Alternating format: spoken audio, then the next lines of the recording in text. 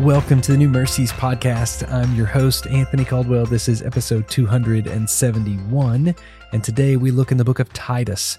Right now, we're going through the New Testament book by book, giving a brief overview of each of those books so that when we dive into it in our own personal study, we can glean much more out of it because we understand the context in which it's written.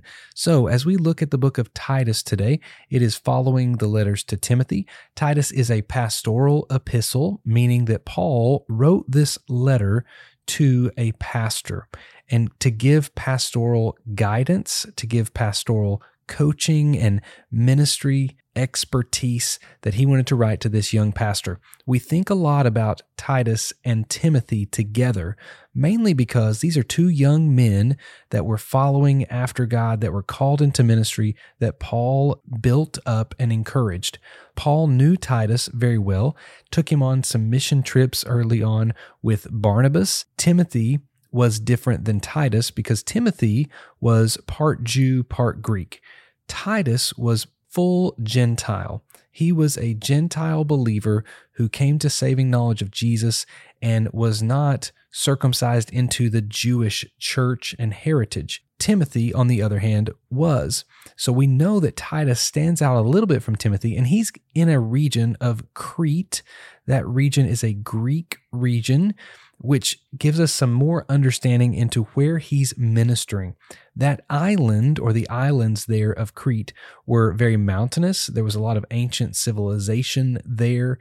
So he's dealing with a rich heritage around him. So as he's pastoring in this local area, one of the things I tell pastors all the time is that you've got to know where you are serving. You got to know what's going on around you, know who the people are so that you know their needs, so that you can meet their spiritual needs right where they are and take them to where God wants them to go. Titus had to do the same thing. One of the things Paul encourages Titus of here in this letter, the first part of it, he gives qualifications for elders or those that are going to oversee the church. In this region, the church needed to spread. It needed to be wide-ranging. It needed to reach a lot of people. And Paul knew that Titus could not do that alone. He was not supposed to be the sole man to lead the church in the region. He was supposed to help train up and give ministry to overseers or elders, which are, as we would understand, kind of present-day pastors and leaders of the church that give spiritual leadership and guidance to where the church needs to go and how the church needs to operate. So we see that in the first chapter, Paul gives Titus qualifications and sort of a blueprint of what these men need to look like as he finds them and puts them in place in churches to lead and guide and care for the flock.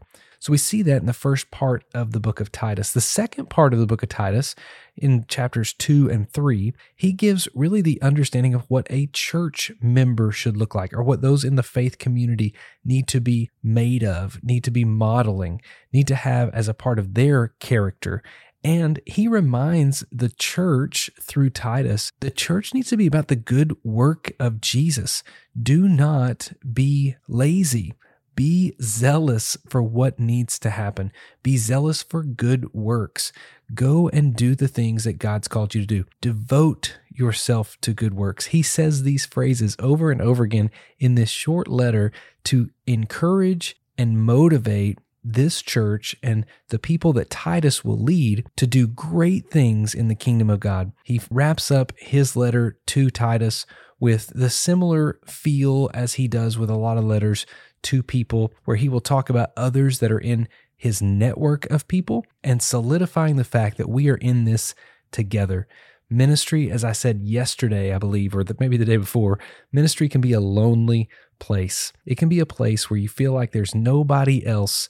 You are just on an island. And here Titus was literally on these islands of Crete, away from people, and it gets isolated and lonely quickly. So Paul ends this letter by saying this network of believers are with you and with me to the end.